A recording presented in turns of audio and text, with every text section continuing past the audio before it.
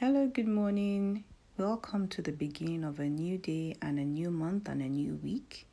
This is the C Generation Devotional. Remember that you're a chosen generation and God wants to shine His light on the world through you.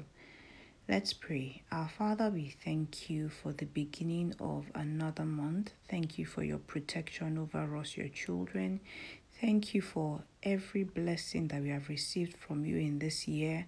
As we go into this month, we pray that your presence will go with us and go ahead of us and make our way prosperous in this month. I cover every single person listening to this devotional in the blood of Jesus. I pray that your protection will be upon each and every one, and that you will bless our going out and coming in and every single thing that we lay our hands on to do in this month. In Jesus' mighty name we pray. Amen.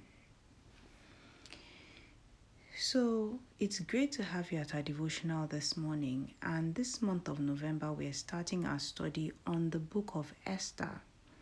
Now, there are only two books in the Bible named after women. One is the book of Ruth and the other one is the book of Esther. And Esther is the only book in the Bible where God's name is not mentioned, but God's fingerprint is all over that book. Sometimes God may not be visibly present in a situation, but that doesn't mean that God is absent.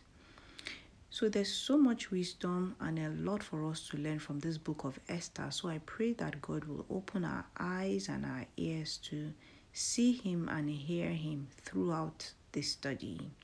So let's start by reading from Esther chapter 1. We're going to read from verse 1 to 5.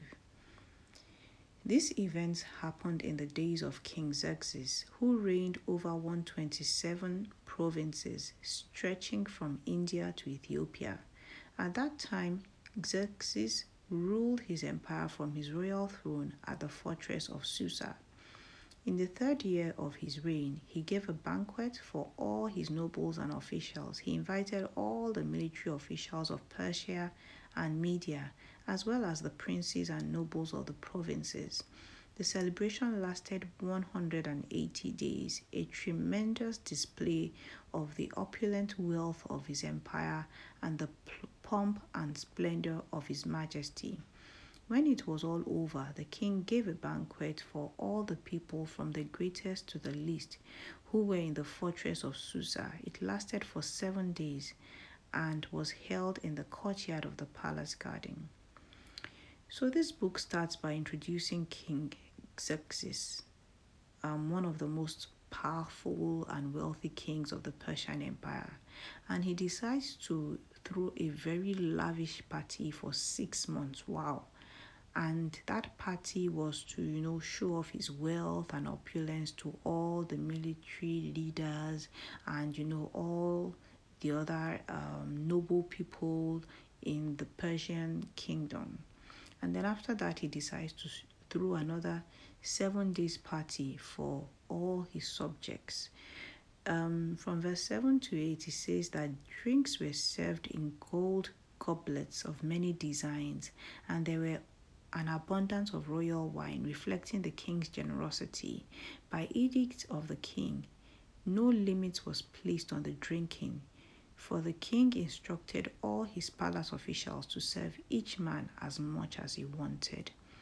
So, there was so much food, there were all kinds of wine, and people could drink as much as they had. The decor, was amazing, gold, couches, and all kinds of things were on display during that party. So in those days, the kings really had a ball, and they had such huge egos that they liked to show off all the material things that they had acquired. The kings would go out to war and then take over nations, and any nation they conquered would become their slaves and their subjects, and they would plunder them. They would take all the precious jewels, animals, and all the good stuff that they could find in those nations for themselves. And also the kings levied huge taxes on their subjects, and they kept getting richer and richer, and they will make their subjects, the people under them, build huge kingdoms for themselves just to boost their ego. So here, King Xerxes decides to throw this really lavish party so that he could show off how much he had, show off his wealth, and show off how powerful he was.